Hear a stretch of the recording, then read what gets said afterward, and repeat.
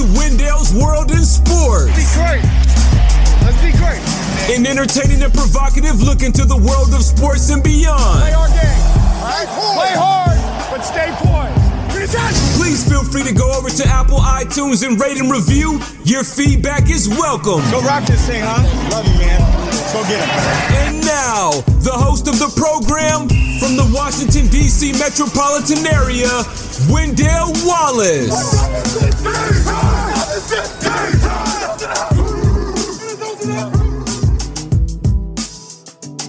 And welcome to Wendell's World in Sports. I'm your host, Wendell Wallace. So glad that you could be with us. A lot of things to get down on and discuss today in the world of sports. Bonjour, bonsoir, mademoiselle, monsieur. Je m'appelle Wendell Wallace, Wendell's World in Sports. So glad that you could be with us. Que pasa, mi amigos? Mi amo Wendell Wallace. Welcome to Wendell's World in Sports. I'm so glad that you could have the opportunity to listen to us. Que pasa, mi amigos? Que pasa, que pasa, que pasa? Shalom. Shalom, my brothers and sisters. Welcome to Wendell's World in Sports. So glad that you could be with us. Assalamu alaikum, my brothers and sisters. Welcome to Wendell's World in Sports. And of course, konnichiwa. What's happening? What's going on? Wendell's World in Sports. I'm your host, Wendell Wallace, hoping that you're doing everything that you need to do to make this place a better place to live in. Have that uncomfortable conversation with somebody. And remember to listen, learn, shut up, educate yourself, listen, grow, and learn. A lot of things to discuss today in the world of sports. College football, as we have known it forever, will not be happening in 2020. Yes, shit, damn, all those type of things. I've started right now in terms of what the hell am I going to be doing on my Saturdays? What the hell am I going to be doing on my Thursdays? What the hell I'm going to be doing without a lot of college football, man? Damn. The Big Ten on Tuesday became the first of college football's Power 5 conferences to postpone its fall sports season because of health and safety concerns about competing during the COVID-19 pandemic. The conference will evaluate the possibility of moving the fall sports to spring schedules. I'll get into that a little bit later. Then less than 2 hours after the Big Ten's announcement, the Pac-12 said, you know what, fuck it, we're going to do the same thing. So it also postponed the season. Now, what Big Ten Commissioner Kevin Warren said in an interview on Big Ten Network after the announcement with Dave Repson, this is exactly how he put it in terms of the reason why he was canceling the college football season, at least in the fall for the Big Ten. I mean, one of the things that we promised ourselves, that this was going to be a fluid situation. This was going to be a day-to-day situation. And we would be on a perpetual state of just observing, gathering information, and doing everything we possibly could to have fall sports. That being said, our overarching, reason and the overarching issues that we had to always keep at the top of our mind was the fact, and I've said it from the first day that I started at the Big Ten, that the health, the safety, the wellness, and both physical and mental for our student athletes was going to be at the top of my list. And as things began to evolve, you look at the number of cases that are spiking, the number of deaths, not only in our country, in our states where many of our schools are located, but worldwide, is that I promise that all the decisions that we will make during my tenure here at the Big Ten will always put the mental and physical health and safety and wellness of our student athletes at the center. And when you look at this decision, we just believe collectively there's too much uncertainty at this point in time in our country, and to encourage our student athletes to participate in fall sports. And I take this responsibility seriously, and I will continually do everything in my power to make sure that we put our student athletes in a position to be empowered and to be elevated. But as people first, and as students, and understand they're not professionals. These are amateur athletes, and they deserve an opportunity to be able to participate in a healthy and safe manner. So what the commissioner said was the health and the safety, the wellness, both physical and mental, of our student athletes was going to be at the top of our list. As things evolved, you looked at the numbers of cases that are spiking, the number of deaths, not only in our country, our states, where many of our schools are located, but worldwide. He went on to say that we believe collectively there's too much uncertainty at this point in time in our country to really encourage our student athletes to participate in fall sports. And besides football, the decision will affect cross country, women's volleyball, field hockey, football, aka soccer. So decisions regarding spring and winter sports continue to be evaluated. Now, the decision to cancel the Pac-12, the commissioner, Larry Scott, what he said in the statement was, he said, quote, "Our student athletes, fans, staff, and all those who love college sports would like to have seen the season played this calendar year as originally planned, as we know how disappointing this is. Unlike professional sports, college sports cannot operate in a bubble. Our athletic programs are a part of a broader campuses and communities where, in many cases, the prevalence of COVID-19 is significant." And he concluded by saying, "We will continue to monitor the situation, and when conditions change, we will be ready to explore all options to play the impacted sports in the new calendar year." Did the right thing. He absolutely did the right thing. Hey, look, man, I've heard the argument. I've listened to a lot of folks talk about this, and I've listened to the pros and the cons and the cons and the pros and the rights and the wrongs and the lefts and the rights, and I've listened to all that. But for me, hey, look, I'm not saying that, I'm not 100% on this, and I'm not saying those who thought the college season should have been given a try. I'm not saying that you guys are anything less than that, but my whole deal is that, hey, look, man, we're talking about student athletes here, man. We're talking about guys who aren't getting paid, okay? So in a situation like that, I'm thinking I'm not a parent, but I'm thinking if I had a child playing college football, would I want him to be back on campus participating in college football? Does the risk of catching this COVID-19 equate my comfortability in terms of sending them back? I mean, the answer is no. I mean, the argument about players would be safer on campus and being supervised, I mean, we already tried that in the spring. It didn't work. Take a look at the Big Ten stats. Illinois, I mean, there's more than 90 college football teams that have reported at least one player testing positive for COVID this summer. And again, when the spring commenced and these guys were having it, the Big Ten stats speak for itself. Illinois recently announced that it had 23 athletes, including 18 football players, test positive since June with 3 active cases. Northwestern paused workouts after 1 player tested positive and 37 players were quarantined until it was determined the test was a false positive.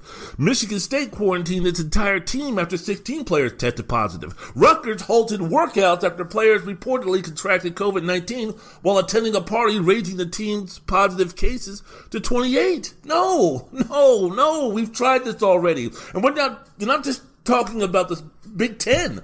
I mean, what about what happened in Baylor? What happened about the Big 12 schools and the SEC schools and in LSU and these other campuses? And of course, so the Pac-12 shutting down. No, man, student athletes, these guys do not need to be playing college football this season. So according to Nicole Auerbach of The Athletic, the conference is aware of at least 10 players who have the rare heart condition myocarditis, which reportedly has a high prevalence in people who have had COVID-19. In fact, going back to the Big Ten, Indiana offensive lineman Brady Feeney was sent to the emergency room with breathing problems after testing positive for COVID-19. No, players in the Pac, no, we don't need this. And it's only going to take one. We always talk about, they may be asymptomatic, we may be some other things, but hey, man, you know what? It only takes one Brian Feeney. It only takes one player to have this virus, to die from this virus, to really be fucked up from this virus. And it's a situation where, was it worth the risk? Now, we talked about, I'll talk about a little bit later about, the monetary situation, the economic impact that it could have. Again, you could throw out all the stats, you could throw out all the numbers, and you could throw out all the data about how much college football means to the towns and to the universities and everything like that. But hey, man, if someone dies, I don't give a damn if it's the Hall of Fame star quarterback. I don't care if it's the Heisman Trophy candidate quarterback or running back, or I don't care if it's the redshirt freshman who didn't give a damn in terms of the impact that he could have on a team that could be vying for a championship or vying for a conference title or vying for a top 25 status or vying for, the coach keeping his job after his job is in jeopardy. It doesn't make any difference. They did the right thing, man. Aside on the side on being extra cautious. That's what I'm talking about. Wendell's World in Sports, the podcast. I'm your host, Wendell Wallace. So glad that you could be with us. What's interesting, in the Pac-12, players in that conference started a hashtag We Are United movement earlier this month to improve the health and the well-being and financial situation of players throughout the conference. And the group released a statement Tuesday night reacting to the news that they won't be playing football in the fall. This is from the Wall Street Journal.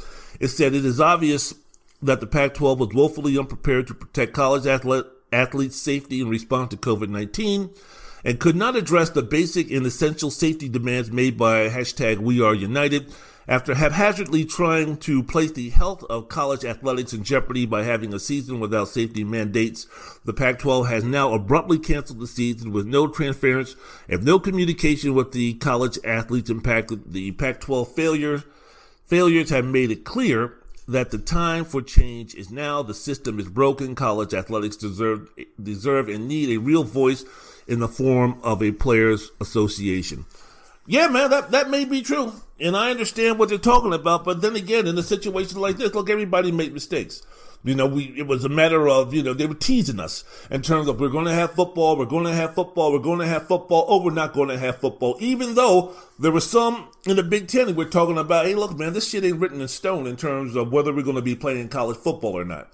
This is a situation where we might not be playing. But then again, if you're talking to players who are around 18, 19, 21, 22, 23 years old, and you're mentioning the fact that, they're bringing out schedules and it looks like you're moving toward the resolution that you are going to be playing football, even if you put it in the sense that, hey, you know what, there's a chance that they might. We're talking about 18 to 23-year-old kids. They're going to be concentrating on we're going to be playing football. That's the only thing that they're going to be hearing. In a lot of cases, that's the only thing that they want to be hearing, is the fact that they're going to be playing football. So, mistakes were made all over the board. But in my opinion, in my concern, in my thoughts, is that they did the right thing by saying there ain't no football this season.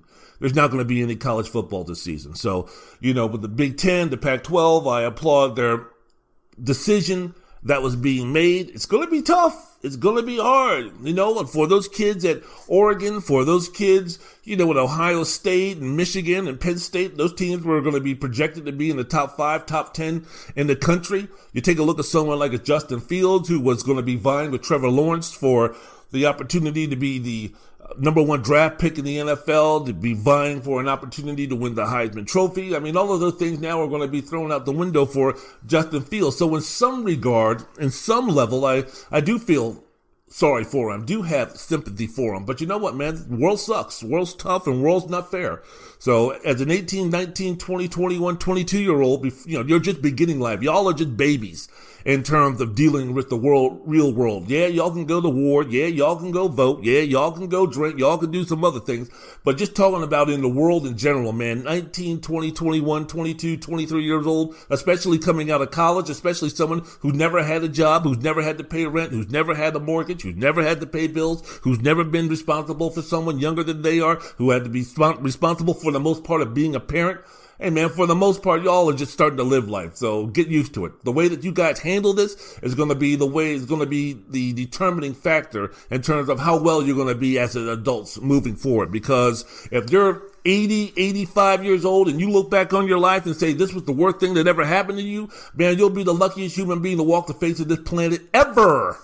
So I understand the disappointment. I understand the fact that you might have been lied to. I understand the fact that, you might have been led astray, run amok, gotten the okey doke, all of those type of things. But, this is a situation where out of the rubble, out of the destruction, when you're speaking about the Pac-12, when you're speaking about the Big Ten, and you're speaking about now the time that we're living in, where we're all speaking about reconstruction, when we're all speaking about growing, when we're all speaking about learning, when we're all speaking about change in society, as well as athletics. The fact that this situation, that this pandemic brought together in a certain situation where the whole George Floyd situation, the marching and the protesting and the effects and the power and the impact that those things had galvanized enthusiasm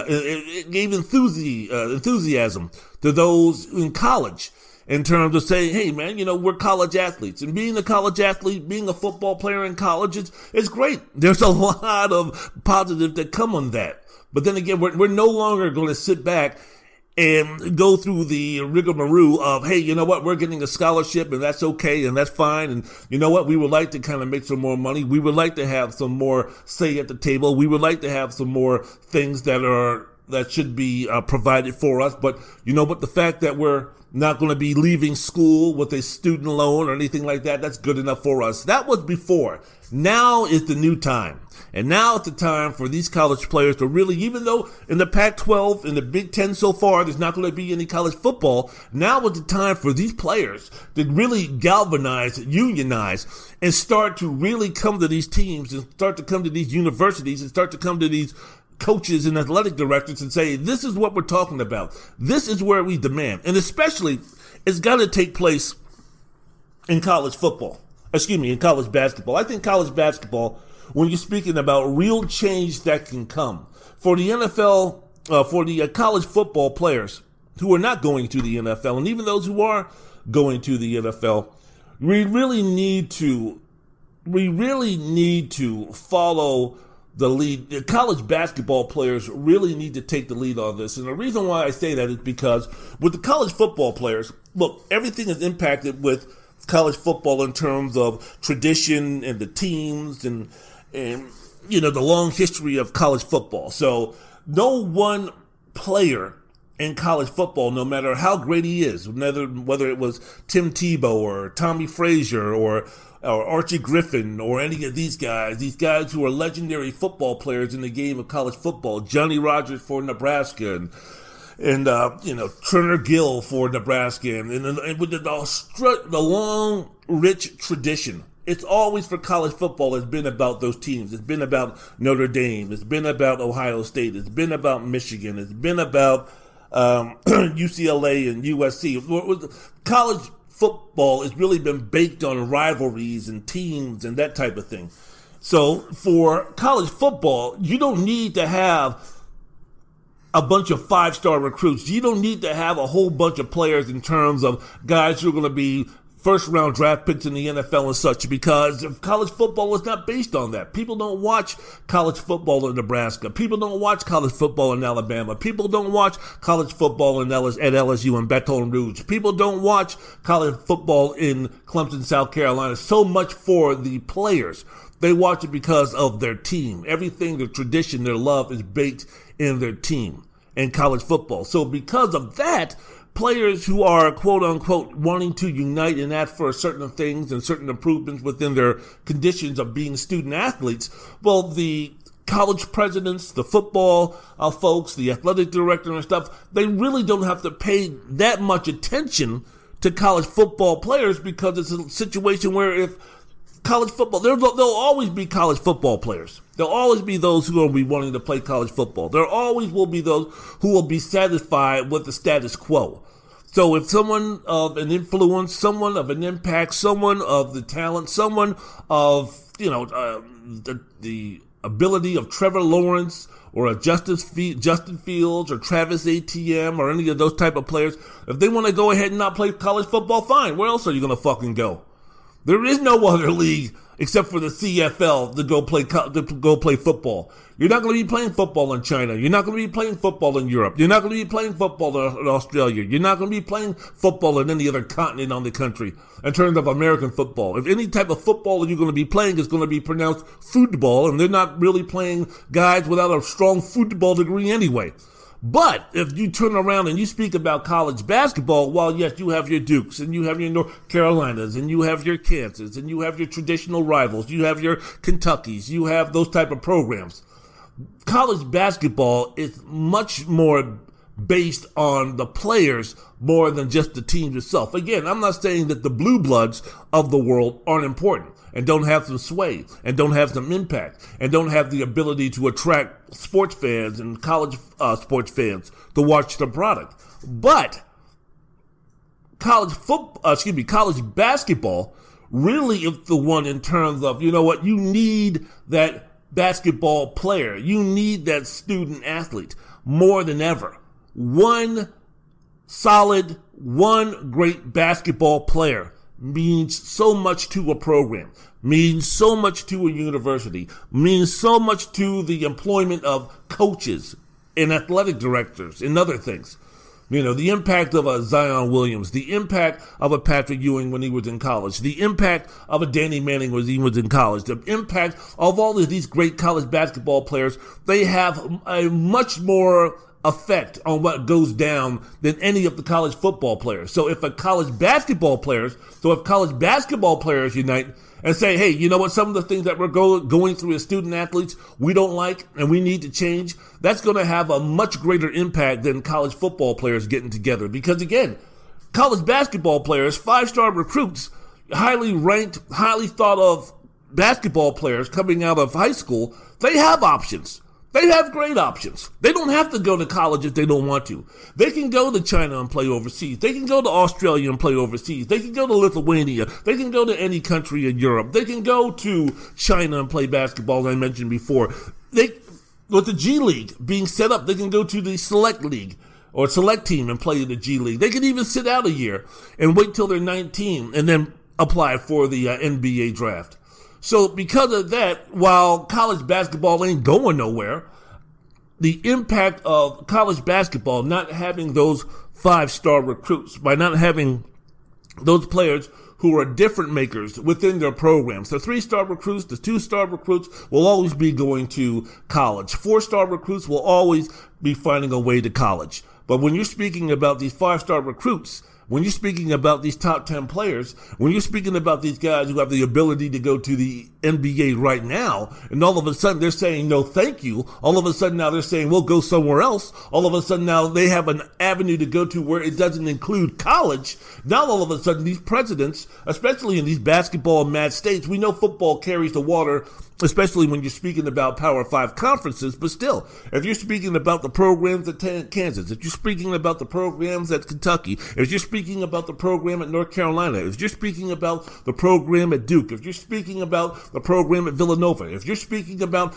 any of these things, the programs at Indiana, you're just speaking about any of these things where they take their basketball extremely seriously in terms of the college level is concerned, they'll be much more apt to be listening to see what they can do to continue to strengthen the game of college basketball by listening to the players. So if the players in basketball who are looking to play college basketball all of a sudden say, hey, you know what, these are some of the demands that we want, and this also trickles down to what some of the football players, that the college football players and basketball players unite, now we really got something going.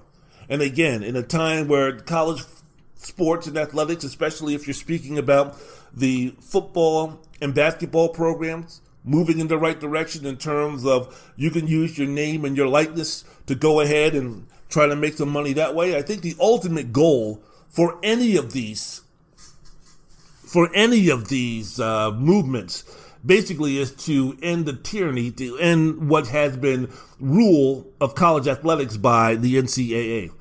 I want the NCAA to go away. I want it disbanded. I want it to be just gone because it's a waste. It's a joke. It's a clown. It's out of date. It's antiquated. And as I'll be mentioning before, even now dealing with this pandemic in college football, where you have some conferences saying they're not playing, you have other conferences saying that they're playing, and the spineless, gutless cowards, which are the NCAA, are nowhere to be found. Could you imagine any other sport? Could you imagine any other league or a situation that makes the type of money and has the impact as far as sports leagues is concerned, like the NCAA? Could you imagine the feckless leadership that it would have? Could you imagine with the NBA if there was a situation where, well, yeah, the Boston Celtics said that they were going to be coming back to play, or, yeah, the Western Conference said that they're going to be going back to play, but the Eastern Conference said they're not going to be going to play. In the Pacific Division, they said they're going to be playing this situation, and the Atlantic Division say they're going to be playing in this situation, so we don't know what the fuck is going on. Could you imagine the NFL and what was talking about in the AFC East, they decided not to play football, but in the NFC East, they decided they are going to play football. In the NFC North, they decided they're going to have a 6-game schedule with these games that are going to be played. Meanwhile, in the AFC West, they said that they're going to be only playing 4 games in this situation. Could you imagine in Major League Baseball where you would have the National League having its own set of rules while the American League having its own set of rules in terms of whether we're going to play or not? No, it falls under one umbrella. And yes, I understand that the NCAA, they police not just Division I, but Division IIs and Division IIIs. And so I know they got a lot more to oversee than, say, the NBA or the NHL or Major League Baseball or the NFL.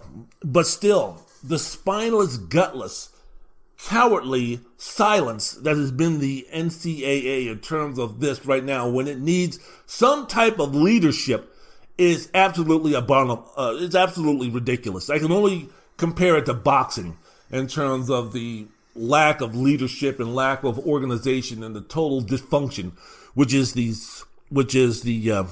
NCAA as of right now. But as it stands, as of this recording, Friday, August 14th, the year being 2020, college football as we know it, at least for this year, has been changed.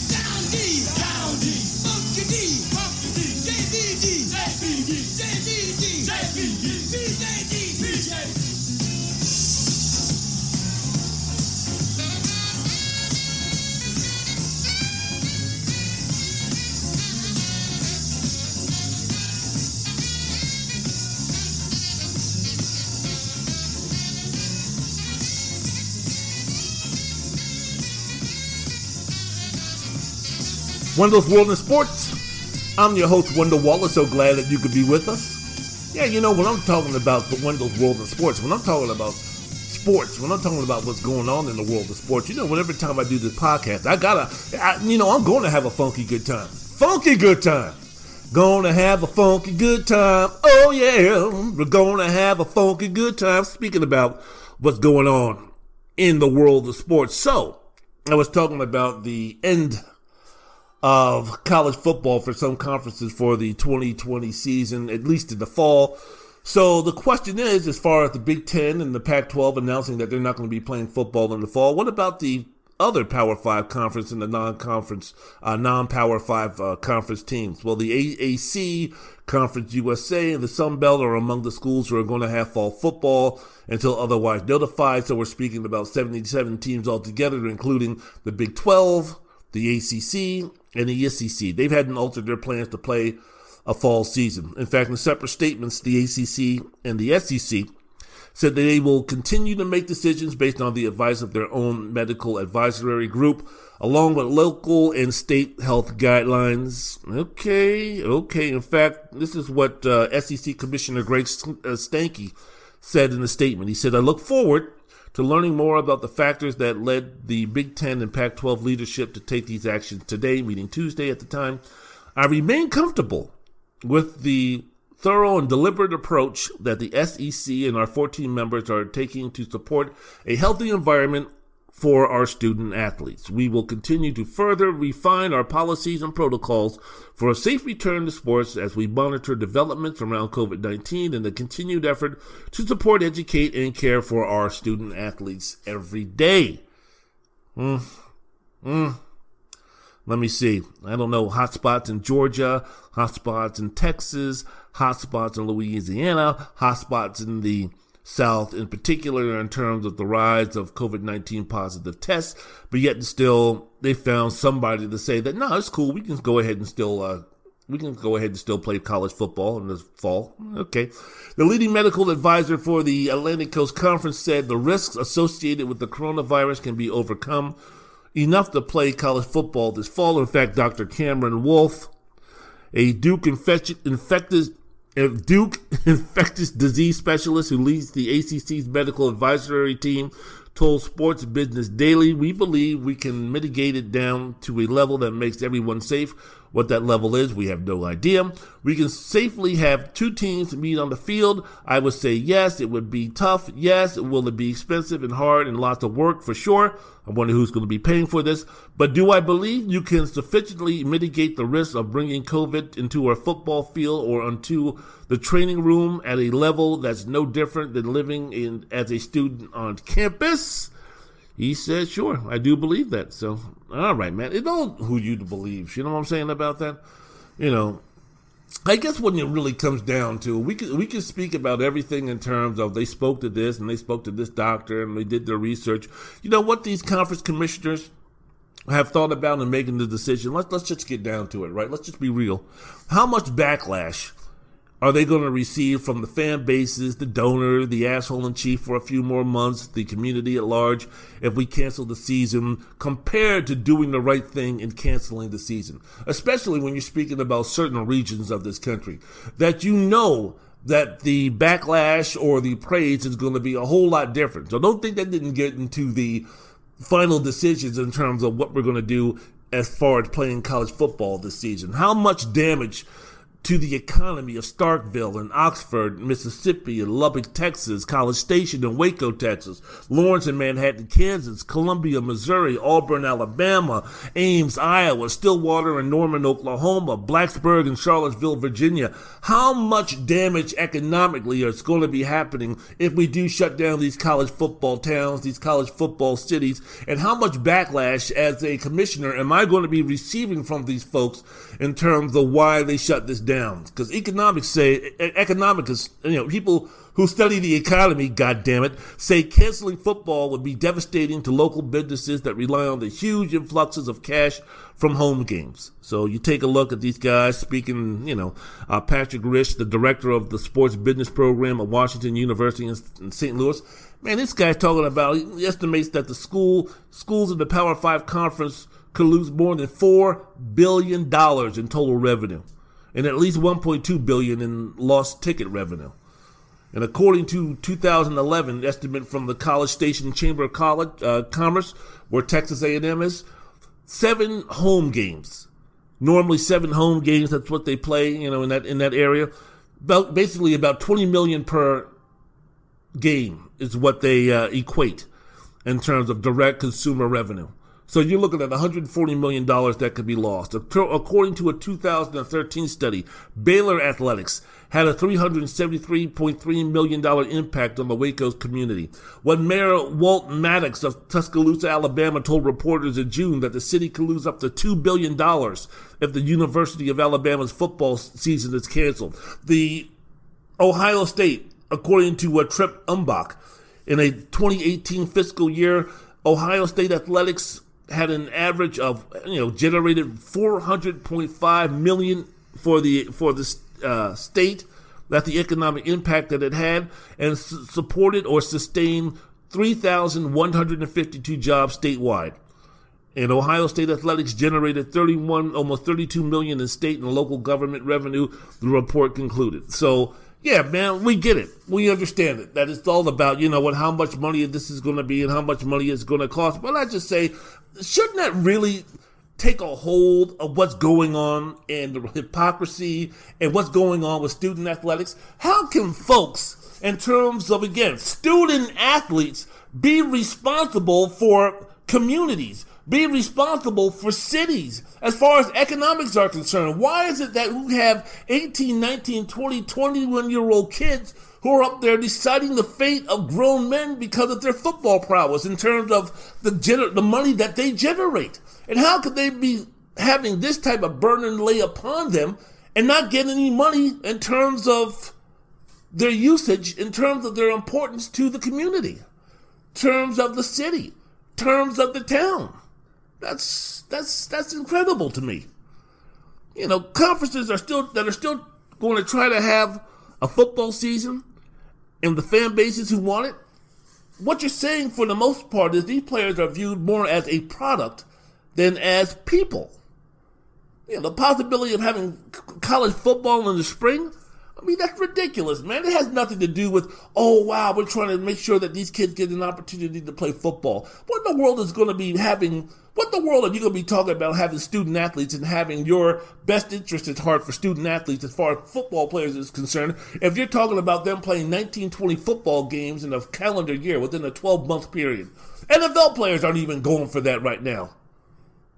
So you're going to be talking about, you're going to be putting the risk of the health of these guys. Who knows what's going to be happening in the spring? Everybody just assumes that come springtime that there's going to be a vaccine or there's going to be safe enough to play. How do we know that? There's a second wave of this virus coming through in the next couple of months. What's going to be the impact on that in terms of moving forward toward some type of normalcy that happened before March 11, 2020, when basically, in my opinion, almost everything shut down? What is going to make it so in the spring, whether we're talking about January, February, March, whenever they decide that they're going to be having spring football, or any time that they were thinking about having spring football or contemplating having spring football, what makes you think that we're going to have this virus more under control? Do you realize what country that we're living in? Do you realize what the people that we're dealing with? Come on, man. People want to sit there and talk about this is horrible and this is terrible. Hey, look in the mirror in terms of the situation that we're in right now. Look at yourself in the mirror. Because we as a society are are to blame as to why we're not having college football this year. All you fucking jackasses and all you fucking morons and all you people out there who don't want to wear a mask, who thought this bullshit was a hoax, who thought that this was nothing more than the flu, that this shouldn't be taken lightly, you are to blame. You are part of the reason why there's no college football this season. You are the reason why the college football season is in jeopardy for the fall, winter, and spring. Because instead of doing the responsible thing, instead of doing the mature thing, instead of doing the adult thing in terms of putting yourself in a position to where we can nip this COVID-19 to the point where we could have football, even if it would be with a limited amount of fans or no fans at all.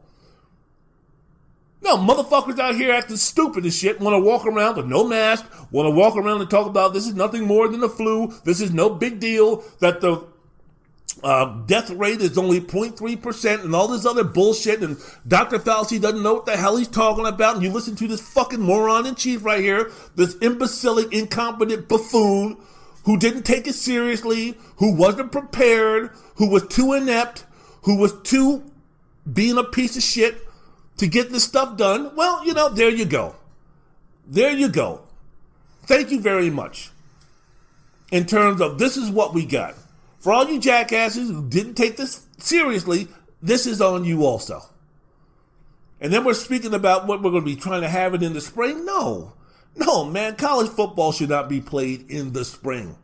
Regardless. Everybody thinks that, you know what, a vaccine is going to be coming. Even if they do come up with a vaccine for this virus, it ain't like they're going to come up with this vaccine on Monday and by Friday the entire population of the United States is going to be vaccinated. I mean, you have people out there right now talking about, I ain't having the government, I don't trust the government enough to put anything in me in terms of vaccines or something like that. This is going to be with us forever. You're going to have people dying of Corona-19 and whatever other virus that spawns now forever. This is going to be part of our lives forever. So it's just a matter of what can we do to try to minimize the risk moving forward to the point where, I don't know. But that have spring football shows me if that's really true, and I don't think they're going to have it, but even if it is true, I mean, what happens if the SEC and the ACC go ahead with the season and they get to November and they have to shut the season down because of the COVID-19. Well, all of a sudden then, you're just going to just kind of put it on delay. Teams that have played 4 or 5, 6 games, college football games already, you're going to shut that down. The SEC and the Big 12 are going to shut that down. The AAC and others are going to shut that league down, shut those games down, and then, restart again in February? Or restart again in March? With the possibility that they could start again and possibly later on in September of the year 2020 or October. I mean, this is ridiculous. Again, the one thing that I'm worried about with these kids, get your fucking education and learn and grow and learn and educate yourselves by talking to other people, being around people who don't like you, being in environments of people who don't look like you. Learn about yourselves, learn about females, learn about adults, learn about Hispanics, learn about blacks, learn about gays, learn about those are different races and faces and beliefs. That's what college is all about. That's more than that. It's the social impact of what college has. That's more important for me than getting some type of degree in psychology or business or communication. It's about learning. It's about growing. It's about making connections. It's about being on your own for the first time. It's about learning responsibilities. It's about building a foundation to make yourself a human being worth a damn, to make yourself a citizen of this country and of this world that's worth a damn, that can contribute in a meaningful, positive way. It's not about fucking playing football. It's not about appeasing your coach. It's not about making sure that his checks don't bounce. It's not making sure that Joe's Crab Shack down the street doesn't go broke. It doesn't deal with any of that stuff. And it shouldn't have to deal with any of that stuff. So, Rece Davis was on Get Up with Desmond Howard and Kirk Herbstreit. He was talking about the irresponsibility of having a college football season in the spring and then playing in the fall in the same year. This is what he said. I do want to get in one thing about the idea of a spring season.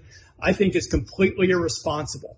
Prior to the pandemic, we have worked very hard in football to make it as safe as we possibly can. There have been countless studies about concussions. We have limited collisions in practice. We've limited the days of contact. And these two guys know very few teams ever even tackle to the ground in practice anymore, let alone in spring practice, maybe outside of a couple scrimmages or something.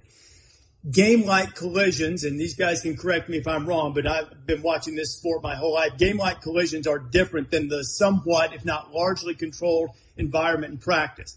If you ask these guys, and not the NFL draft pick guys, they're not going to play. But if you ask these guys to come and go through those types of collisions and then turn around and do it again in the fall without pushing it out far enough so that a medical professional can convince me that there's been enough time not only to recover, but to try to prevent other injuries in addition to concussion and be properly conditioned and trained for a football season and all the inherent risks that come with that.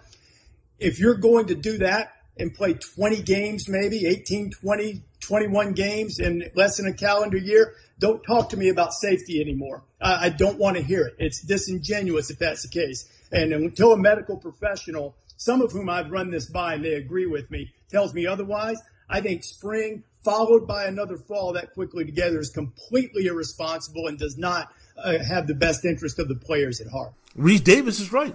Studies about the effects of concussions and how practice and spring practice has been limited in terms of physicality and damage on their bodies by tackling to the ground and contact. That's been supervised. That's a lot more responsible now. You're speaking about game-type collisions are different than doing it in practice, much more damaging on the body, including the head and upper and other body parts. And you have former NCAA executive and college football player Mark Lewis. He said that playing 2 full seasons, he said, if you look back to the last 20 years of college football, there's been a de-emphasis on spring activity, spring practice, and the number of days you can practice and number of days you can practice with pads, the number of contact practices you can have. All of those have been reduced with purpose. What are you gaining by playing in spring if you're trying to add more games? Has everything to do with money. Has every single thing to do with money. If you could promise these college football towns and communities, these universities, these regions, where they're going to be losing $100 million and $300 million and $500 million, if you could promise the Power 5 football conferences that, you know what, the $4 billion that you're going to be losing, somehow, some way, we will go ahead and recoup that money for you guys. If they could do that, then guess what? All of this nonsense, all of this bullshit, all of this stuff is all about the student athletes. It's all about the student athletes and how safe it is and all this kind of nonsense. Their talk would then switch in terms of, you know what? Hey, you wouldn't have any more talk about playing college football. If there was a way where Clemson and North Carolina and Alabama and Auburn and LSU and Oklahoma State and Oklahoma and Texas and all of these schools in these Big 12 and SEC and ACC conferences, if you could say the budget or the amount of money that you're going to lose because if you play college football, if you don't play college football, the amount of money that you're going to lose, we'll go ahead and we'll give you that money back. Then college football would not be happening in 2020. Guarantee it. I'm recording this on a Friday. If they came down and the SEC and the Big 12 and the ACC got their money back in terms of the amount that they would lose, I'm speaking about in Waco, I'm speaking about in College Station, I'm speaking about in Stillwater, I'm speaking about in Knopfurt, I'm speaking about in all these places, Tuscaloosa, all these places.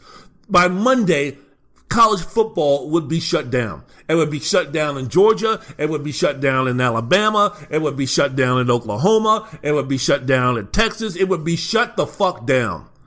And then all of a sudden you would hear these same athletic directors, you would hear these same presidents from these conferences, you would hear these same commissioners from these conferences who are looking to play football this year. All of a sudden now they would switch their tone. They would switch their message. They would switch their talking points too. Well, I mean, shit, you know what? We just decided that, with the COVID-19, that, it's too much of a risk to our student athletes, and we're going to do everything we can to ensure that the safety of our student athletes is the main priority, and we're not going to put them in any type of harm whatsoever, regardless of the risk, regardless of how minimal it might be. No, we're so concerned about our student athletes and them as people and not just products that we can monetize and that we can run our community through and run our economic community through. No.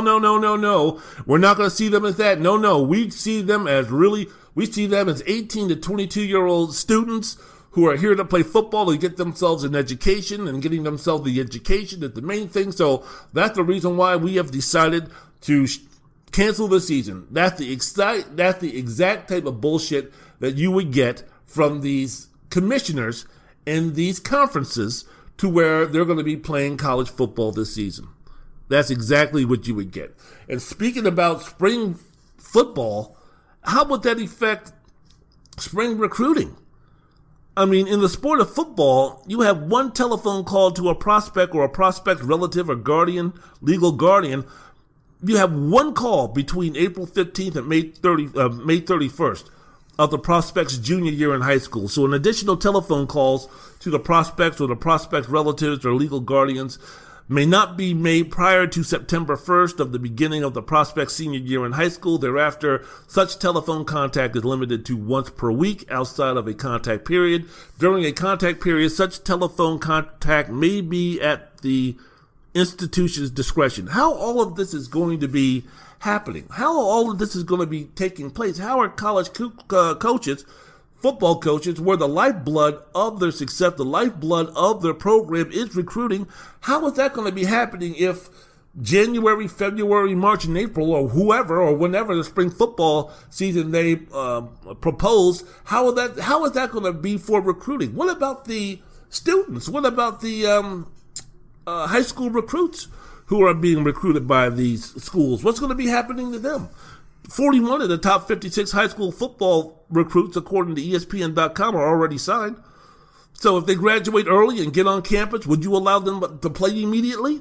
Would that automatically have them? Because, a lot of these high-profile football players, they graduate from their high school in January, and then they enroll early so they can get ready for spring practice, especially if you're speaking about a skilled player like the quarterback position. You see a lot of these top quarterback players in high school, they graduate early so they can get on college campus and get a better opportunity to start for their university. So would that be a situation where if the schools decide that they're going to be playing spring football, does that mean that all of a sudden now a school can encourage top flight high school football quarterback to graduate early so he can come in and vie for the spot for the spring football season? Same thing with a running back, same thing with a wide receiver, same thing with a safety or a defensive back? I don't know. High school football ends around Thanksgiving. Spring football is going to be starting around March and April. How would that work? How exactly would that work? So I don't know. And again, if the SEC and the Big 12 and the ACC, they're going to be playing college football right now, then doesn't that eliminate the opportunity for them to be playing spring football? So how does this work? So I guess if in the case of both worlds being the best, I guess that you would have a national champion crowned in January and then another national champion crowned in March or April. And that national champion in March and April would be consisting of two colleges or maybe other. The Mountain West has canceled their season. The MAC has canceled their season. So if we're speaking about crowning a champion, how exactly would that work also? And wouldn't you be are we just going to have 6 to 8 games to play and then that's it? I'm quite sure there can't be any bowl games. I mean, bowl games lose money to begin with. Now you're speaking about a situation where you're going to be trying to have bowl games and you're going to have a limited amount of people being able to go to the games. So I think bowl games are done. So I don't expect the Sugar Bowl or the Cotton Bowl or the Rose Bowl or any of them bowl games taking place, let alone some of the toilet bowls and the who care bowls and the irrelevant bowls and no one goes to the game bowls and this is only for the bettors bowl. I mean, so those type of meaningless bowl games, I'm quite sure they're not going to be participating or they're not going to have a bowl game that season. So, you know, what's going to be happening with that? Are you still going to do a playoff? What's going to do the non-Power 5 schools finally get a chance? I mean, I'm thinking a situation where the SEC and the ACC and the Big 12, I mean, maybe if they go to some of these sister Power 5 conferences, you know, conferences within their region, a situation where they say, hey, you know what, we're still going to have a season and you guys might have an opportunity to go ahead and play for a national championship, or you guys might have the opportunity, if your record is good enough, they have the chance of being considered. I mean, how much would that maybe entice maybe some conferences, lower tier conferences, to maybe rethink if they did cancel their football season? And what about the Big 10 and Pac-12? I mean, wouldn't those guys want to go to the Mountain West and some others to say, hey, hold on for a second. If we're going to have spring football, we're going to need a little bit more than just the Big 12, the Big 10 and the Pac-12. We're going to need some other conferences that can be able to play in the spring. So, you know, hold on for a bit. Be with us. Don't go with the SEC and the ACC and the Big 12. And when did the NCAA get involved? If they're going to let these conferences and everything do their thing, I mean, maybe they could take their head out of their ass and maybe say, well, if you're going to have these conferences playing in the fall, well, then maybe we can have these conferences playing then in the spring. And maybe we can set up something that way to where, again, the lower tier non-Power 5 conferences could have just as good a chance to play for a championship or play for a playoff or do whatever than say just as much chance to say the schools from the Power 5 conference. I don't know, man. I don't know how any of this shit is going to be going down. But again, I just feel that if you're going to be sitting there and you're talking about the welfare and the safety concerns of the student athletes, and you start speaking about, well, you know, economically, this is the reason why we have to have a season because the city or this town is going to lose X amount of money, and, you know, the pandemic is going to be wiping out a lot anyway. So I don't even understand what they're talking about in terms of, well, you know, there's going to be an economic hit regardless.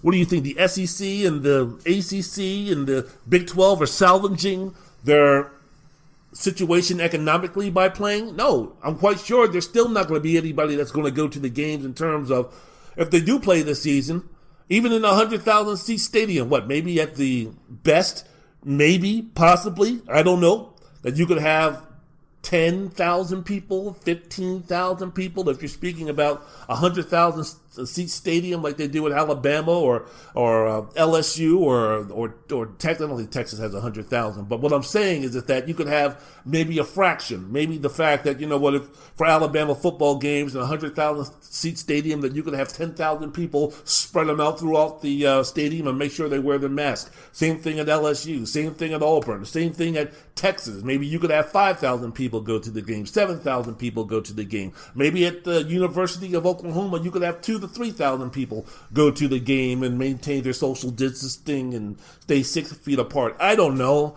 I have no idea. But the loss of money for these campuses, the loss of money for these college towns, the economic hit is going to be substantial, whether they play college football or not.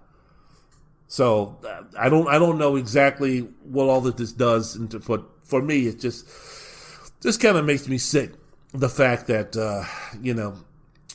once again, athletes who aren't getting paid with the responsibility that they have, do you realize, if you really think about it, how much responsibilities these guys have? These guys are responsible for so many adults. These people are, when we're speaking about 18 to 22-year-old, what other aspect in life does an 18 or 22-year-old have in terms of the impact that it can have on a certain number of adults?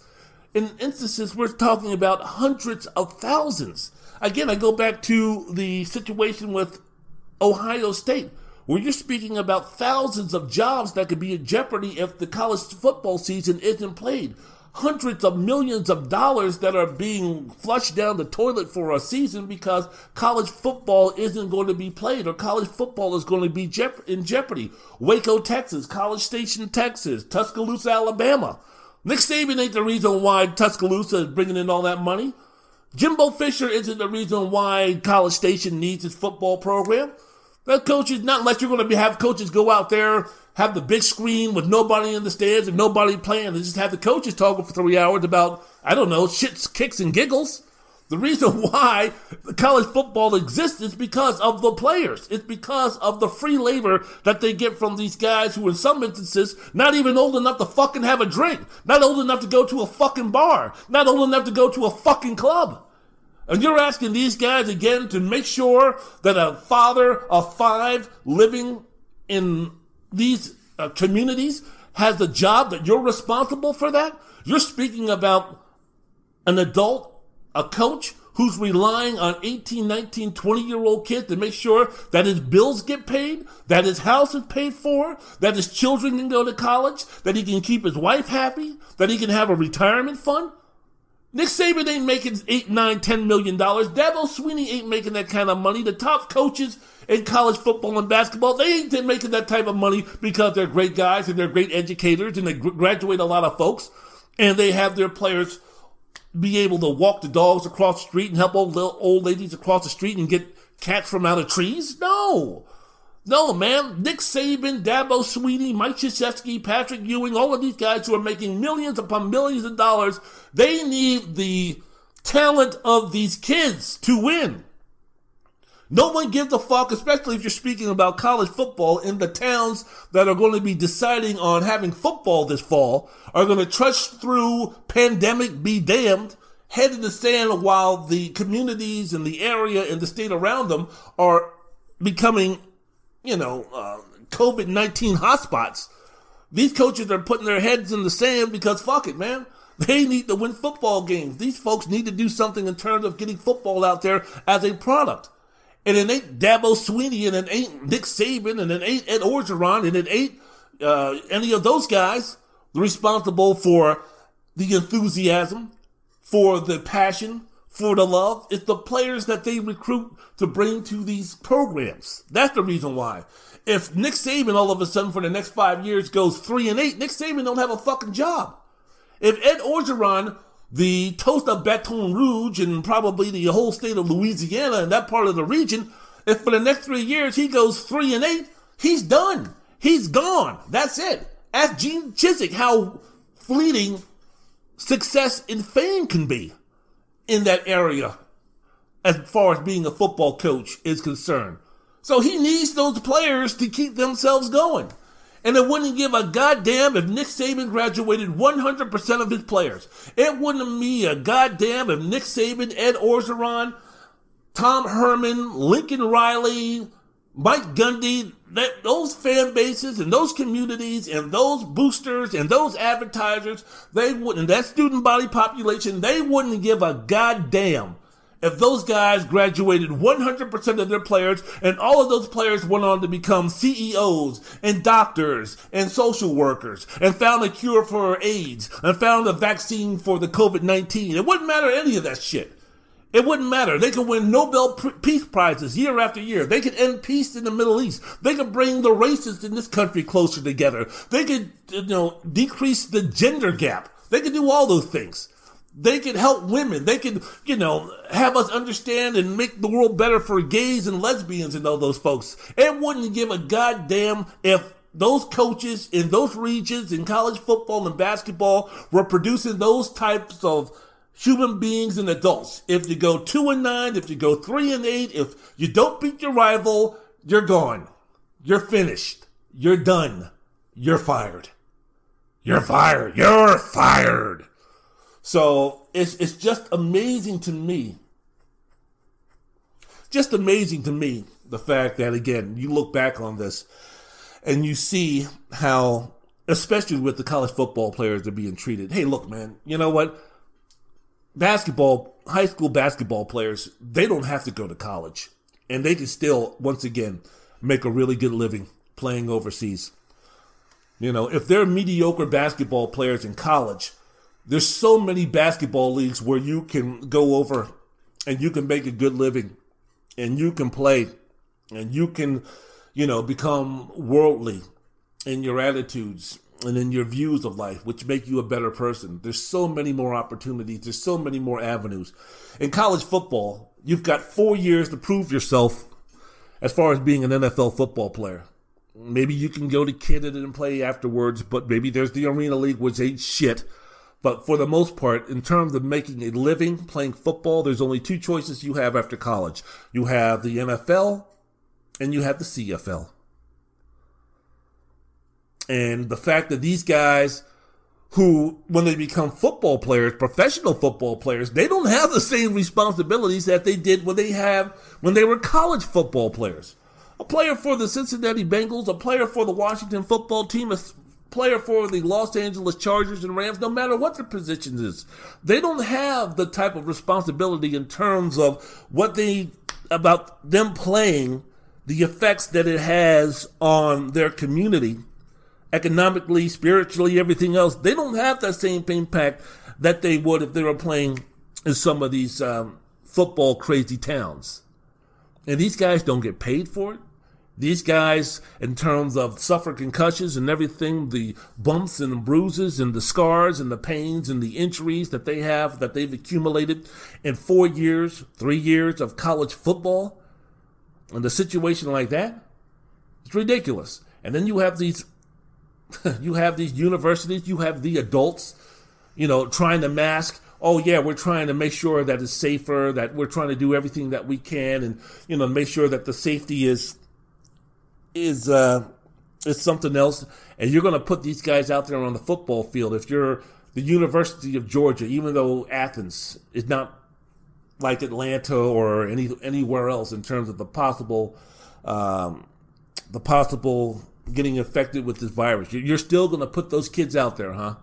You're still going to sit there and say, well, if they weren't with us, if they're not under our supervision, then we don't know what would happen to those guys. Yeah, we do know what would happen to those guys. They would probably come down with the corona, as it was shown in the spring and the summer. And this nonsense about, well, some of these guys need us, and what happens if they go back home? Number one, they don't have to go back home.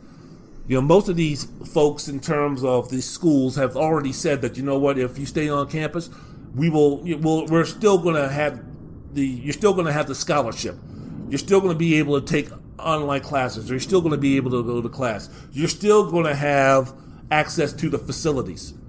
So none of these guys are being kicked off of campus if the college football season ended. And besides, man, we're speaking about 19, 20, 21, 22-year-old kids. While, as I mentioned before, that when you're speaking about real life, when you're speaking about life for real, these folks are just babies. You don't start really living for real until you really graduate and you have to start looking for a job and you have to start having bills to pay and those type of things. That's when life is like real. I mean, right now, when you're in adolescence, you're just going through training camp. And when you're going through college, that's like the preseason of life. You know what I'm talking about? By the time that you're born, whenever you're hanging around with your mama and your mommy and daddy are in charge of paying them bills, and you're going to the school, and no matter whether you get A's or F, they still got to keep you in school. You could be the fucking clown of clowns, and you still got to go to school. You can get an A, and that doesn't mean you're going to be getting a raise. That doesn't mean you're going to be promoted. That doesn't mean that your 401k is going to look any better. You know, those are the building blocks when you're speaking about going to elementary school and middle school and high school. Those are the building blocks of life right there. Those are when you start getting into good habits. Those are when you start building and growing and maturing for what real life is going to be. Then you go to college, and that's the next step. You know, you graduate and you go to the preseason. And college is just kind of a false narrative of what you're going to be dealing with when you get into the real world. So once you hit 22, my man, my lady, and you leave the nest and you walk across that stage with that diploma in your hand, that's when real life starts. That's when we start taking notes. That's when we really start keeping score. Because if you fuck up in the real world, they don't give you an F. They fire your fucking ass. And try getting unemployment. Try going through this bullshit right now. Try getting another job if you're a fuck up. If you don't decide what you want to do. If you decide to be a jackass. How did I get into this? How did I even get started on all this? All I'm trying to say is, what am I trying to say? Fuck it. What I'm trying to say is that, you know, the NCAA, basically what I'm trying to say is the NCAA, really, when you have these kids out here who are just going through the preseason of life, and you expect them to do things in terms of what a CEO would do or what a boss would do in terms of their responsibilities, in terms of the responsibilities that they have, in terms of people keeping their job and the economic impact that they have and the ramifications of a five-star recruit not living up to its glory. A five-star recruit, whether it be on the offensive line or the running back position or the wide receiver position or the defensive end position. Do you realize the ramifications of a bad recruiting class can have on a region in terms of the economic value? If you have a bad recruiting class that doesn't live up to expectations on the football field, do you know what type of impact that has on the economy locally in that region? The effects that it has on people's jobs? That's a lot of pressure, man. And then they have to deal with the bullshit of Twitter and social media. A lot of times not coming from their fellow students or people of their own age. Many times it's from adults where they have to see the racial slurs and they have to see the death threats and they have to see you're nothing but a piece of shit and why don't you go fucking kill yourself? And I can't believe you cost me $1,200 on that parlay, you piece of shit. I hope you die and I hope your mother gets raped or something like that. You know, all of these vile, disgusting things that these guys have to go through.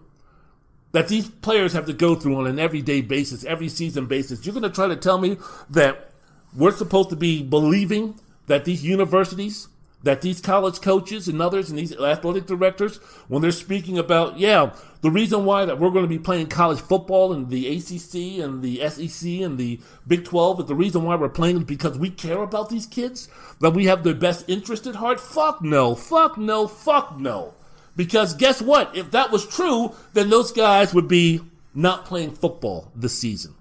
If you're 18, 19, 21, 22 years old and you're worried that if you leave the college campus that you're going to go back to a bad situation and do something stupid, if you're really in a situation where you're 18, 19, 20, 21 years old and you're not smart enough, you don't have the common sense enough to realize that if you go ahead and you put yourself in situations of peril concerning contracting this virus by going to a party or not listening or ignoring the advice of those who know what they're talking about a lot more than you, then fuck you then, man. Then you deserve to get Herman caned. How's Herm doing right now? Anybody seen Mr. Kane? Anybody seen Mr. 999? Fucking dumbass went to a Donald Trump rally and guess what happened? Oh, he's no longer with us. Stupid ass. So, if you're going to be doing that type of nonsense, if you're that dumb, if you're that irresponsible, if you're that lacking in common sense to where you're not going to be taking this shit seriously, and the only chance that you have not to do something that dumb is to make sure that the coaches are going to be coddling you and babying you and treat you like you're 12 years old, well then fuck you then. I don't need you. I don't need you on college campus to begin with. What are you doing on a college campus if you're going to be acting that irresponsible and immature and that ridiculously stupid? So, that's my take on it, man. All this stuff about, we care about the student athletes. We really do care about them. Bullshit. Y'all don't care about the student athletes. Well, I should say this. Oh, that's wrong of me to say that. I will say this.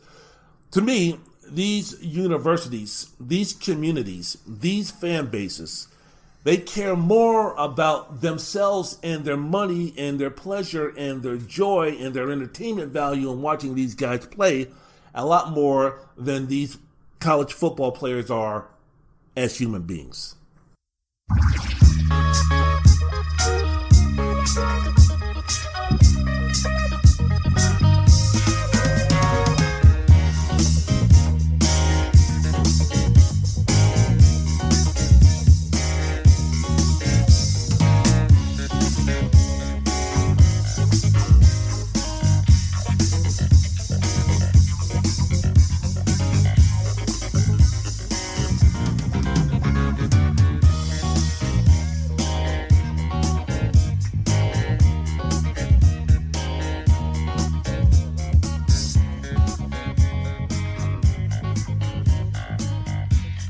Wendell's World of Sports.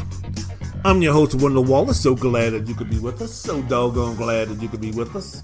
A lot of things going on in the world of sports. Been mainly talking about the NCAA situation in terms of college football is concerned. Been speaking about the responsibility. Like I said, it just amazes me, the responsibilities that these college football players have. And that's college football. I mean, it's even worse in college basketball where you can really, me being a huge Georgetown fan, as I mentioned before, I'm just as guilty in my irresponsibility and my immaturity and my stupidity in terms of, sometimes I have to check myself in terms of, when I'm reading or I'm watching a YouTube video or I'm following the recruiting, ESPN.com, 24/7 recruiting, Max Preps, anything that I can get my hands on in terms of players, high school basketball players. And every summer until this year, because of the COVID-19 virus, we'll go out to the AAU tournaments that come out here in Vegas from Nike and Adidas. And I've been to Bishop Gorman on the other side of town. It's about a 30-mile drive, but I don't care. You go to Foothill, you go to Bishop Gorman because I'm making that sacrifice because, I read somewhere in a recruiting site or something like that this 5-star recruit has Georgetown as one of the schools of his interest. So I'm going to go there and I'm going to take a look at him and I'm going to be watching him. And when it comes to signing day and recruiting day, I'm going to get mad at him because if he doesn't go to Georgetown, what the fuck's his problem? I can't believe this. How stupid can you be? How in the world can you turn down an opportunity to play for a guy who's been who was one of the greatest basketball players of all time in terms of college is concerned, is going to go down as a top 50 all-time NBA great basketball player, a guy who spent 17 fucking years in the NBA, make that 18 years as a cornerstone in the NBA, a multiple-time all-star, a guy who led his team to the NBA Finals, the most iconic player along with Walt Frazier and Willis Reed of a historical franchise like the New York Knicks, then went 15 years as an assistant coach and learned under Pat Riley, learned under the Van Gundys, learned under Steve Clifford. How in the world can you have a guy who's coaching college basketball right now with 33 years of playing and coaching experience in the NBA? And you're a 5-star recruit, Chet Holden, and you're a 5-star recruit, Patrick Baldwin Jr., and you're a 5-star recruit, Cole Anthony. Your father played with Patrick Ewing, for God fucking sakes. And you're going to go somewhere else? And you're thinking about going somewhere else? Chet Holmgren is thinking about going to Gonzaga? Are you fucking serious? How many years has Mark Few played in the NBA? Who did Mark Few learn his basketball Mark Few get his basketball acumen from? Was it someone like Pat Riley? Was it someone like Stan Van Gundy? Was it someone like Steve Clifford? How many NBA players has Mark Few worked with? Has he worked with Yao Ming? Has he worked with Kemba Walker? Has he worked with Dwight Howard when Dwight Howard was in his prime? Has he worked with those guys? Oh shit, Patrick Ewing has? Damn. And you're still not going to consider Georgetown? You see my ignorance? You see my immaturity right there? You see one of the character flaws that I have? Getting upset with these guys? You see that? This kid's 18 fucking years old. Chet Holmgren is a senior in high school? These guys who I'm yelling and screaming at and all these type of deals. Fucking high school kids, for God fucking sake. They don't owe me shit. They don't owe me a goddamn thing. And I'm up here. I mean, those guys should tell me to go fuck myself. Well, there's only one of me. They should tell me to go fuck myself. But that's how I feel. And it's like, I consider myself tame in a situation like that. And you've got these high school football and basketball players, and I don't do anything social media wise. I don't friend them on Facebook, or I don't follow them on Twitter and then write, go to Georgetown, you skinny piece of shit, or I hope you die in a car crash. I mean, I'm not that ruthless, I'm not that ignorant, I'm not that bad, but I mean, this is what these guys go through in terms of when they're high school seniors. So, and these high profile recruits. So, I mean, they learn pretty quickly who has their back and who doesn't, who keeping it real and who doesn't keep it real, who's a friend and who's a foe.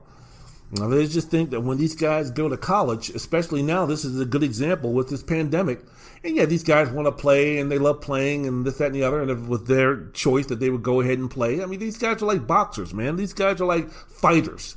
In terms of, take me out on my shield. Don't stop the fight. I want to go out. If I have to die, I die fighting for that. That sounds good and that sounds cool and that sounds wonderful, but that's the reason why you have more level-headed people in your corner. That's the reason why you have a referee, so you don't have to make those type of decisions, So, that's the same thing with college football. Yeah, it's a pandemic and everything, but you know what? We're young, we're tough, we're strong, we're invincible. We're 19, 20, 21, 22 years old. It's not even that. I mean, how many males have that type of attitude? I know I do. How many times do we have the sniffles, or do we have the cough, or we might be feeling sick or whatever, and we all know that we should maybe go to the doctor, or maybe we should take what we have a little bit more seriously. But we're like, nah, we're cool. We're good. This will pass. Don't worry about it. I'm fine. I'm going to keep going. You need somewhere to be like, no, you're not fine. No, you're not going to keep going. No, you're not tough enough to, wait this thing out. We're going to do the right thing. We're going to do the responsible thing, and we're going to nip this in the bud. And that's what the commissioner for the Big Ten and the commissioner for the Pacific 12 are doing right now. They're taking that decision out of the hands of someone who's biased in terms of the reason why they should be playing amidst this pandemic. And I just think that these guys in the ACC and the SEC and the Pac-12, I just think that they're more in it in terms of, college football is too big to fail in terms of the economics, in terms of everything else. And I think when you're dealing with something that we don't know of, something that could be as, horrible as COVID-19, and we're still learning about this. And we're not out of the woods by any means with this. And sometimes I think just because a lot of these areas of the country are in phase 2, and we see that the NBA is back on, even though it's in a limited situation in terms of no fans and being in a bubble. Same thing with the NHL, and as you're also speaking about NASCAR, and we see sporting events coming back, like I mentioned before, in a limited role. It's like we're starting to, go down, we're almost through with this virus avenue. And no, that's not the case. That's not the case at all. And when I hear these coaches talk about spring football and all these other type of things, it just shows, I don't know, man. It just shows in my mind a certain level of irresponsibility in terms of you're not really concerned about your quote-unquote student athletes. Wendell's World in Sports. I'm your host, Wendell Wallace. So glad that you could be with us. What do I got in the background here? Watching as I'm doing this show from my humble abode in northwest Las Vegas on a hot day, another hot day in August out here in the desert. I'm watching Game 5 of the 1978 NBA Finals between the Washington Bullets and the Seattle Supersonics. Before that, I was watching a little bit, as I was doing the first couple of segments of my show, I was watching Game 4 of the 1975 NBA Finals between the Golden State Warriors and the Washington Bullets. You remember that song? Bullet fever, they got past the Iceman. Bullet fever. Oh, I love that song. In fact, bullet fever happens to me every year. Bullet fever, and this year's the one. Bullet fever, got the doctor and the Iceman. Bullet fever, Seattle was stunned. You gotta be a fan from old DC to know what the bullets mean to me. To see them gut up and go all the way. For me, bullets fever is here to stay. You know, for a certain generation in the DC area, that song still holds up. Dick Mana, Bernie Bickerstaff, yeah, that squad, Kevin Greavy, Greg Ballard, my man Bobby Dandridge, Wes Unseld, Elvin Hayes going up against, Marvin Webster, Gus Williams, Dennis Johnson, Downtown Freddie Brown, Lenny Wilkins out there in his disco outfit, in his disco suit, looking dapper.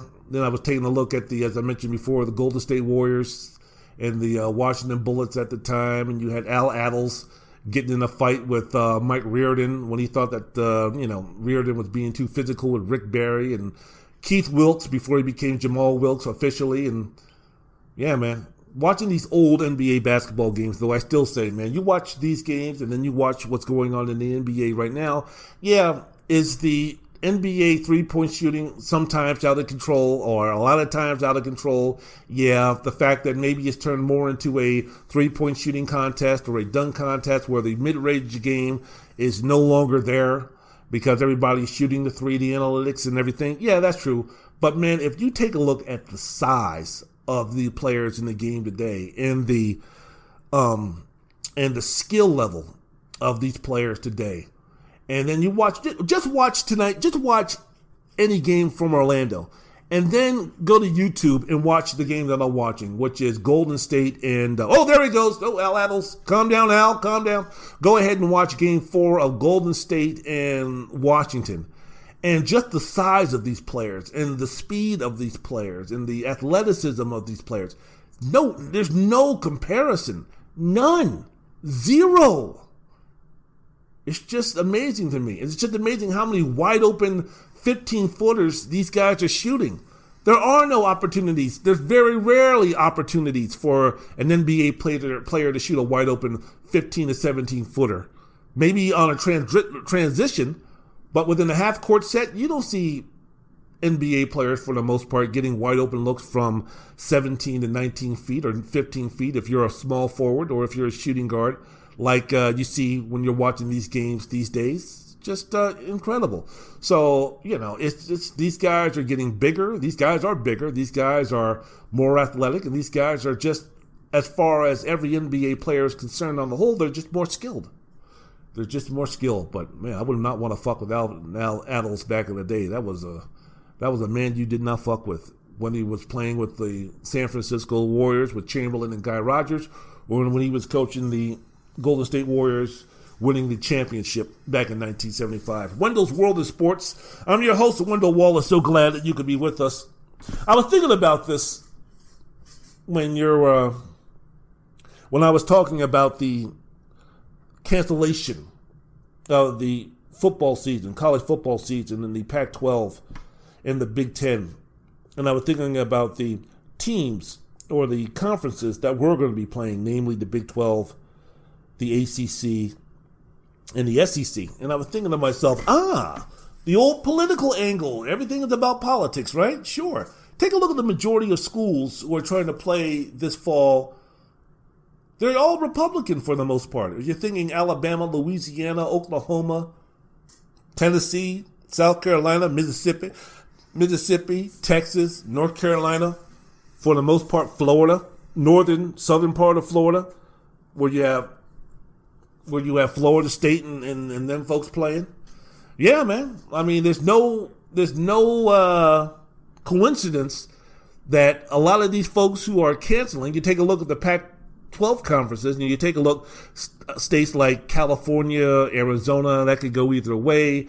You know, Utah is going to be Republican. But for the most part, a lot of this is also based on, you know, when you have the fucking asshole in the office right now, you know, throwing in his bullshit 2 cents about whether they should play or not.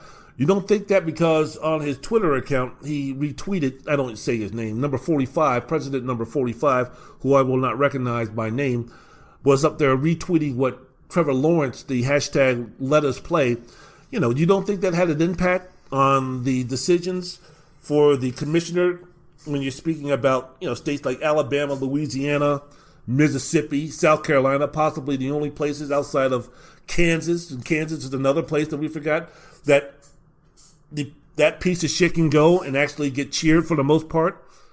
You don't think that played a role in those guys deciding that they were going to be playing football this fall? I think it played a big part. I think it played a real big part. So, you know, what are you going to do? What should student athletes do, by the way? Here on Wendell's World in Sports, the podcast. I'm your host, Wendell Wallace. What do you think the student athletes, these college student athletes from the Big Ten and the Pac-12 should do? As I mentioned before, Ohio State announced that its players are going to remain on scholarship. COVID-19 testing protocols will remain in place. Tutoring and scheduling services will still be available. Your speaking players will have access to team facilities, the locker rooms, the sports performance, medical training, and nutrition areas. They're going to be available under the current health and safety protocols that are in place. The University of Minnesota confirmed that their players will be invited to stay on campus and remain on scholarship. The Michigan football program has paused all official practices, but players are allowed to participate in voluntary practices by virtue of existing NCAA rules. Illinois coach Lovie Smith met virtually with players Tuesday evening and offered them the option to stay on campus and work out or return home. I just think this whole stuff about these guys need to recruit. If you're someone like a Justin Fields, are you going to be recruiting? Are you going to be going somewhere to try to play this season? I just think that, no, I wouldn't do that. Number one, even though those guys are going to be playing, the risk of catching this virus, I think, is still greater playing if you're not playing. But these guys, I don't know what their academic situation is. I don't know how important, as of right now, graduating is to these guys. So if they are interested in playing football and graduating, I mean, they're going to have to be going to a program. They're going to have to be going to a football program in the university where it's going to have their major. And all of that's a big deal in terms of, hey, look, how many, you know, when you start talking about transferring classes and grades, I went through that myself. When I went from San Diego Mesa, and then years later when I re-enrolled in college and went to Goucher College, I had to go back and, you know, go ahead and get all of the classes that I took at Mesa, which was about 2 years worth, send them over to Goucher, and they were like, well, this one doesn't count, that one doesn't count, this one doesn't count. We need the syllabus for this class to see if this one is going to count. So I transferred.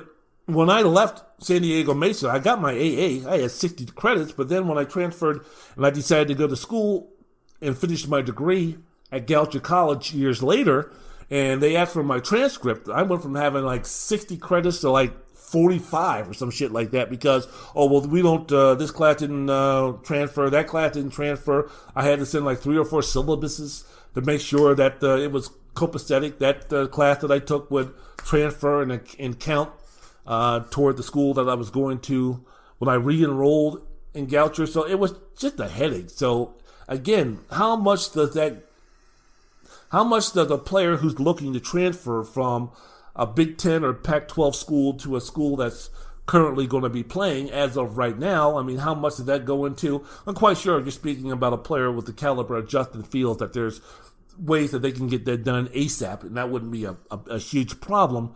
But still, again, how difficult is it going to be?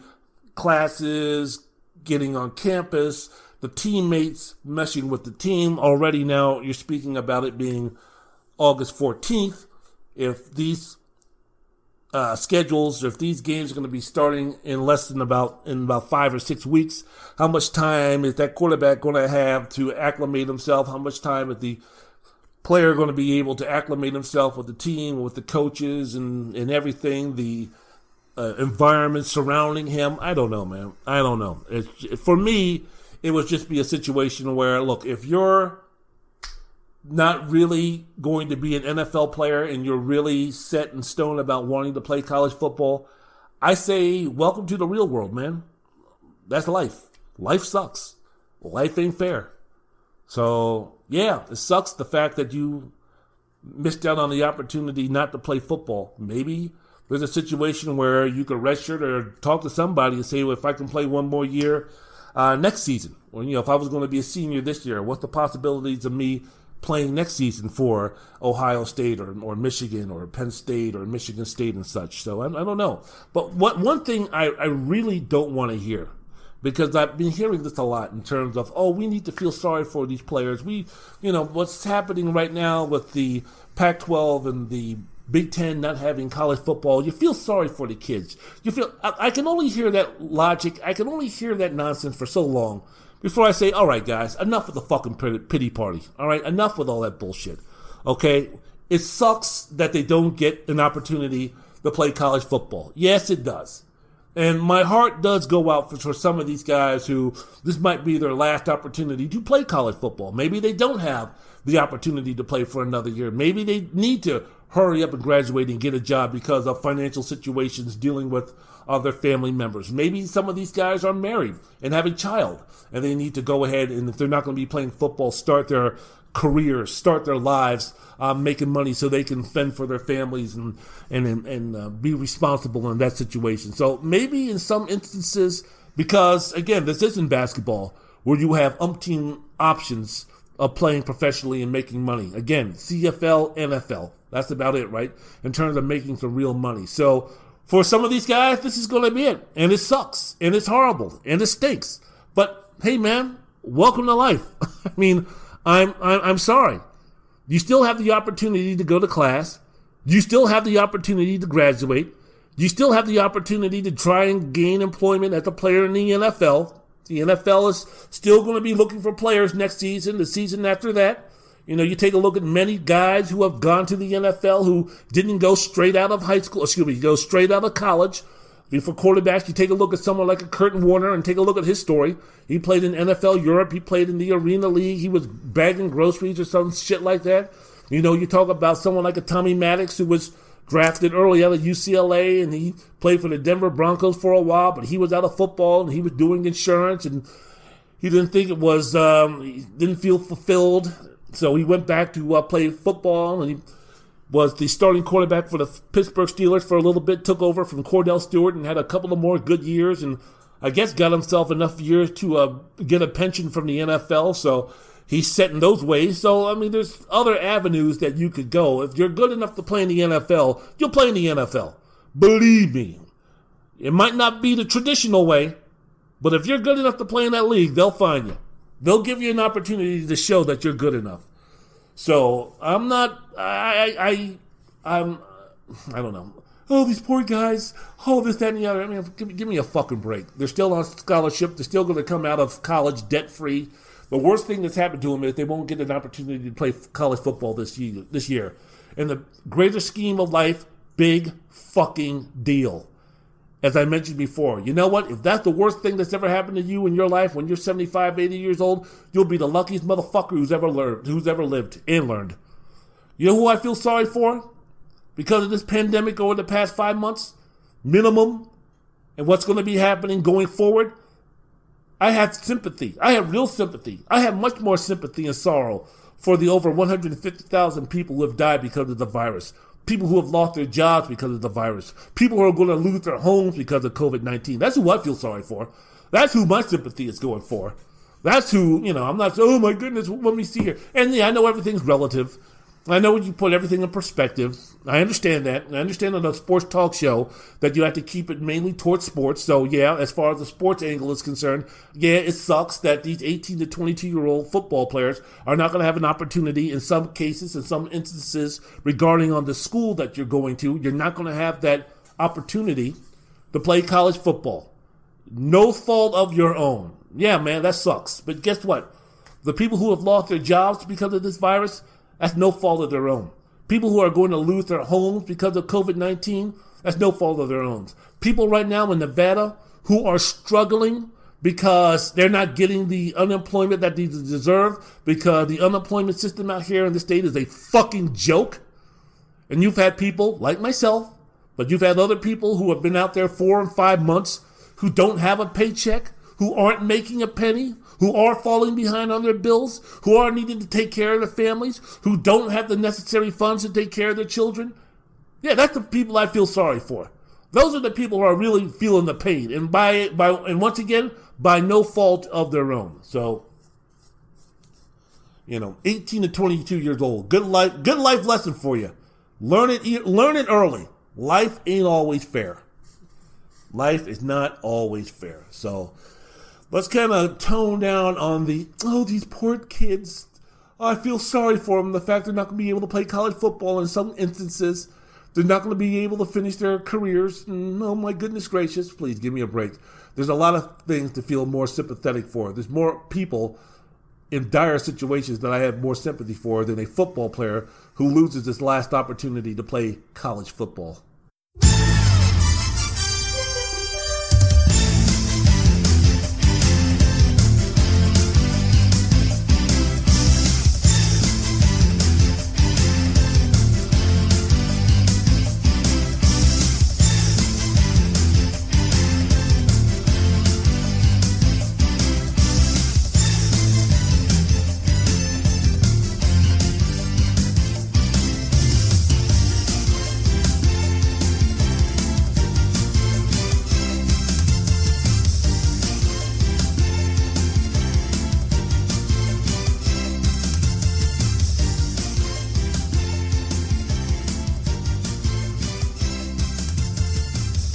Wendell's World of Sports. I'm your host, Wendell Wallace. So glad that you could be with us. Last segment of the program, y'all. Yeah. Speaking about what's going down in the NBA.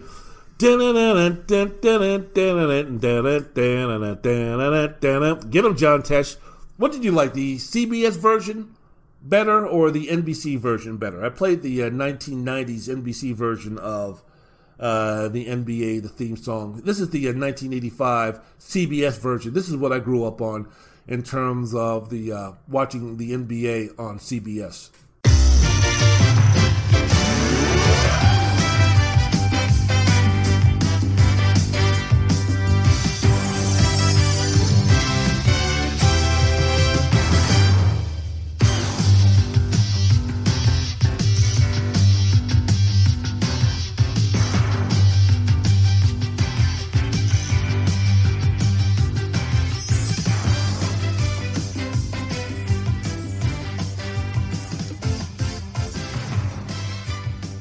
Yeah, I kind of like the CBS version better. I like this a lot better. Even though, mainly because, like I mentioned before, I was growing up with this version. Magic Johnson, my man, is the reason why I became a basketball fan. But, both versions are awesome. But the NBA regular season is ending. The playoffs are starting really on Saturday. Well, really, if you think about it, the playoffs really started on Thursday, even though they weren't what you would consider playoffs. But the fact that you're speaking about with Memphis and Phoenix and playing for the play-in game and the 8th seed for the Western Conference, really it started on Thursday, when what a game it was. But the end of the regular season really can't end soon enough with the NBA playoffs starting this upcoming Monday. I think Monday, players are starting to become really salty and irritable as you think about it. Did you see the headbutt by Giannis Antetokounmpo on Mo Wagner? He was suspended 1 game without pay for headbutting him during a stoppage he played. It happened. It was he was assessed a flagrant foul and ejected. It occurred with 8:50 remaining in the second quarter, with the Bucks beating the My beloved Wizards 126-113. You had Paul George and Damian Lillard, ending their beef with their misunderstanding.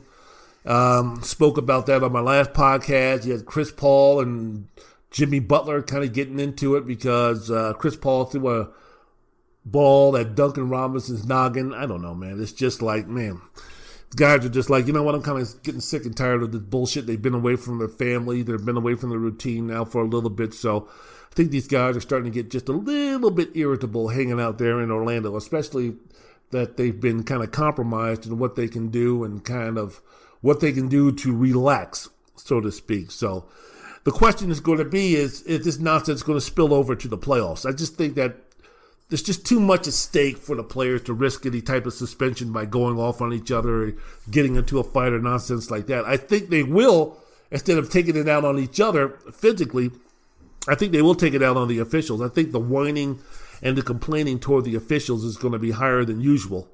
So that'll be interesting. So I think you'll be seeing a lot of technical fouls, and I think you'll be seeing a lot of, talking between the teams and saying, hey, knock the shit off or leave me the fuck alone or else I'm going to tee everybody up and throw you the fuck out of here. So it'll be interesting. But for the most part, the playoffs are set.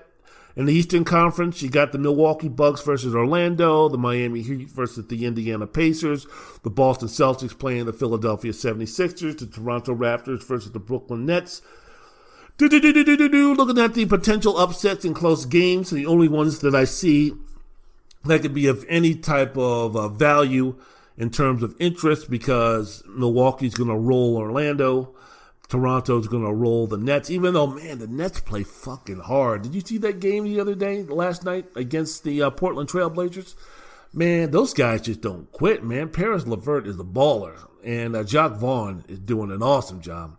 I don't know if he's going to get the job, because I guess you have to check with Kyrie Irving, and if you're a coach and you don't have a championship team, do you really want to deal with Kyrie Irving, especially with Kevin Durant coming back?